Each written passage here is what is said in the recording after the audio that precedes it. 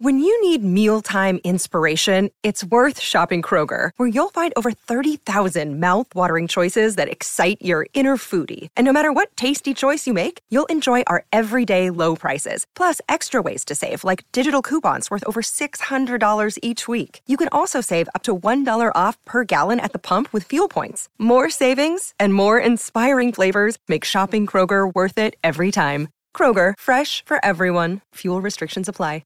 For logbook servicing you can rely on, you need to make the right choice. You need trained professionals who are fully qualified to service your car according to manufacturer's specifications. For real peace of mind and a nationwide warranty, book in or book online at repcoservice.com. For logbook servicing you can rely on, you need to make the right choice. You need trained professionals who are fully qualified to service your car according to manufacturer's specifications. For real peace of mind and a nationwide warranty, book in or book online at repcoservice.com. Talkback Time with Smithy. Brought to you by Chemist Warehouse. Great savings every day. Call now for a chance to win today's $50 Chemist Warehouse voucher. Who's first, mate? 0800 150 811. 9:32, and just asking who's first this morning because we've got calls coming in, which is fantastic. And Brian from Hibiscus Coast. Brian, good morning to you. Hello, Ian. Yes, I've known the family for quite some time. Walter Mervyn Wallace, who you know a bit about, famous cricketer. Ryan's grandfather. Now, Ryan, his physique and that takes after Mervyn Wallace, because Mervyn was a shortish, stocky man, quite powerful, and whereas, Grant's quite small, and Adele. And Mervyn, I'm sure, as well as it's been reported, Warney might have been on Ryan's shoulder. I'm sure there was some of Mervyn Wallace watching him as well, because Mervyn was a tenacious cricketer and a great guy, humble guy, and that's where Ryan probably, Ian, is getting his humbleness, if I may say that, from Mervyn Wallace. A great guy and a wonderful chap to talk to. He'd go into his shop, Wallace and Webb, in Auckland, and he would just take time out of his day and talk to you about cricket, or in my case, table tennis, or something like that. And it was great. And I'm sure a lot of that is coming through to Ryan. And I can't think of anything else more to say that what a wonderful performance, and we're going to see a lot more of Ryan in the future. Well, I think the only thing that's holding him up, or was holding him up when it came to the very big events, Brian, was the fact that someone would come along and nobble him. I mean, he's been in contention to win the Irish Open, I think the Italian Open, and two players, as he said, have sunk putts from around the world, yards of putts in playoffs that have just nailed him.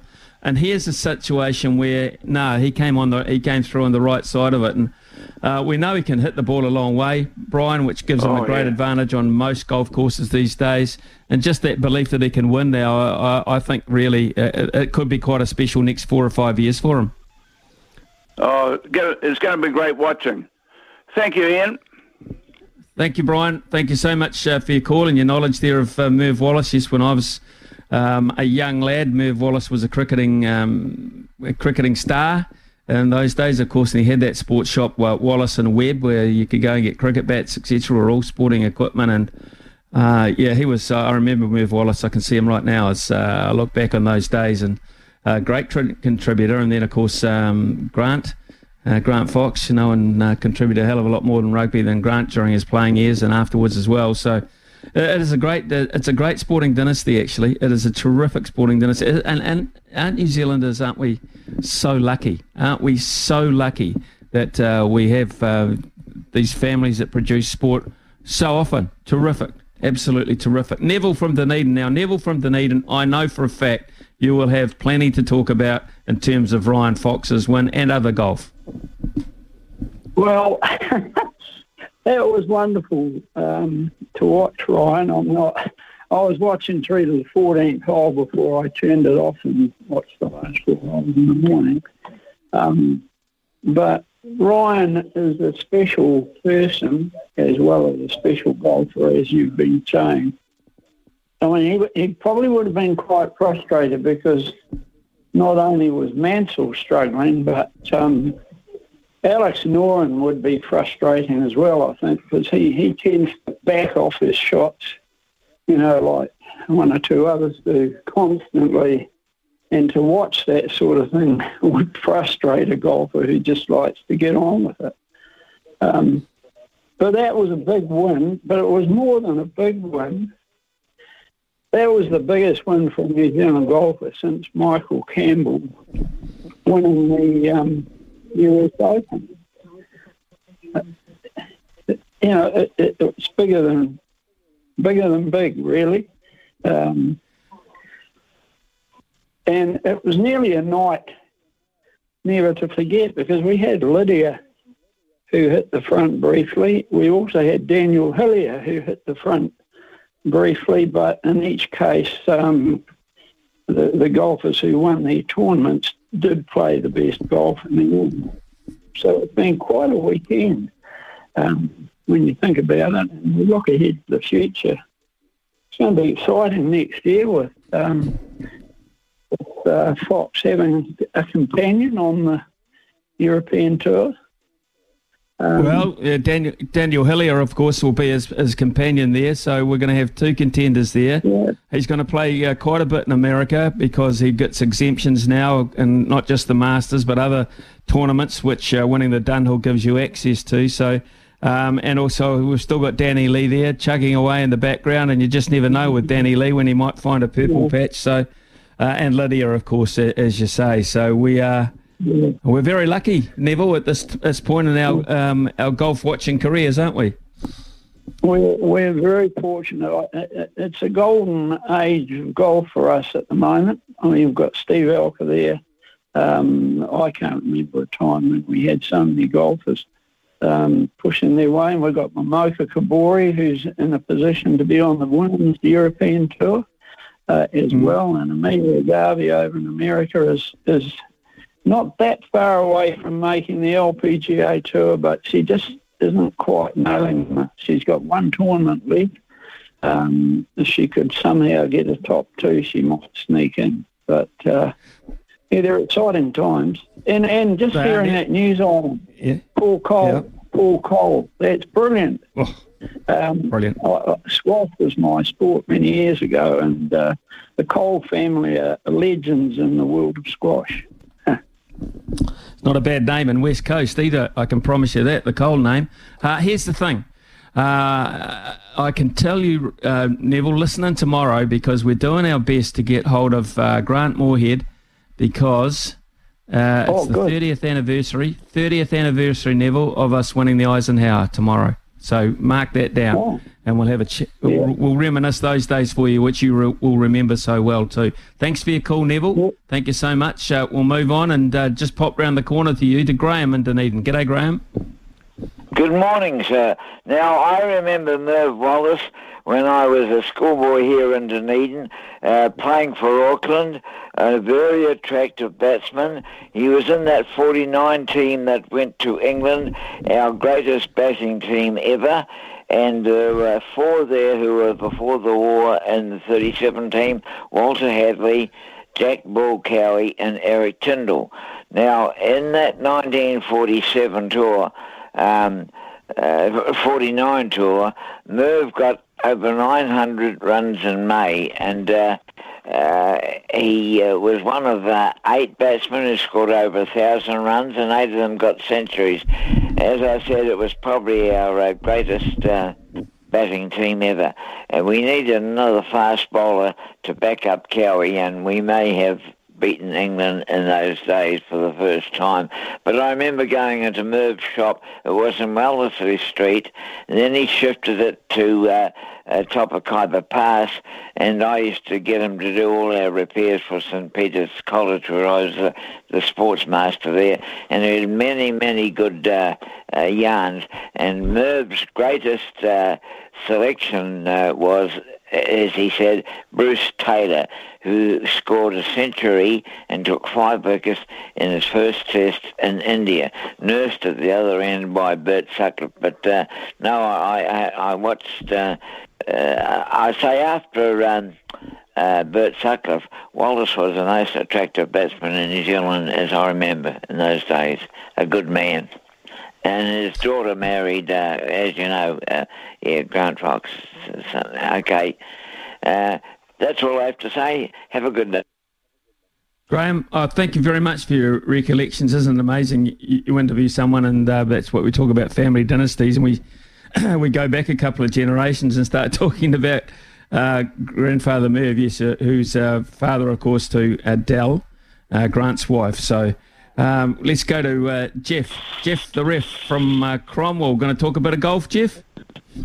Yeah, I won't mention how stiff Otago were against Canterbury, so I moved on.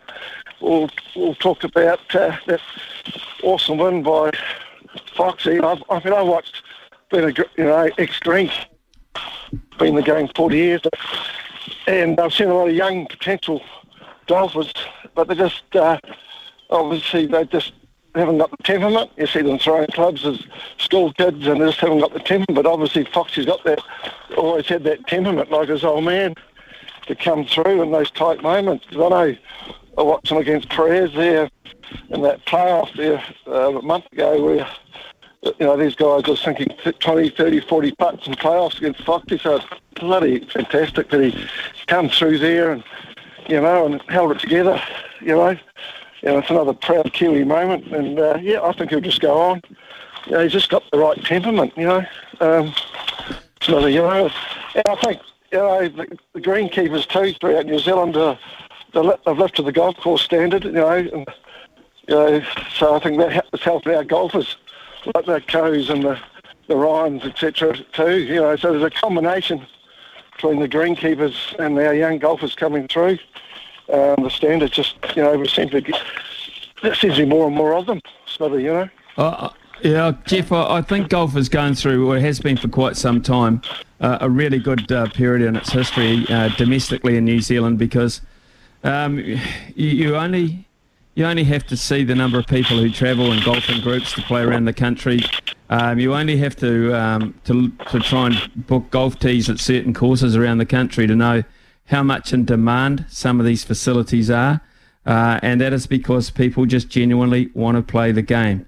And it doesn't matter whether it's in this country, or perhaps if you're going to go on a golfing trip to Australia, try and get on some of those sandbelt courses, or up into the Gold Coast, the Sunshine Coast.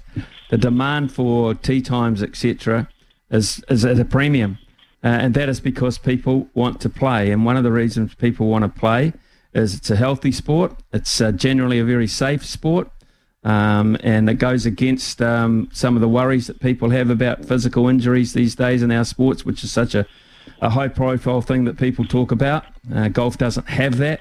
There's been freak accidents, of course, but not in the nature that we're talking about. And the other aspect of it is, as well, as because of people like Lydia Ko, who have inspired so many young girls to play golf and turn them into great women golfers.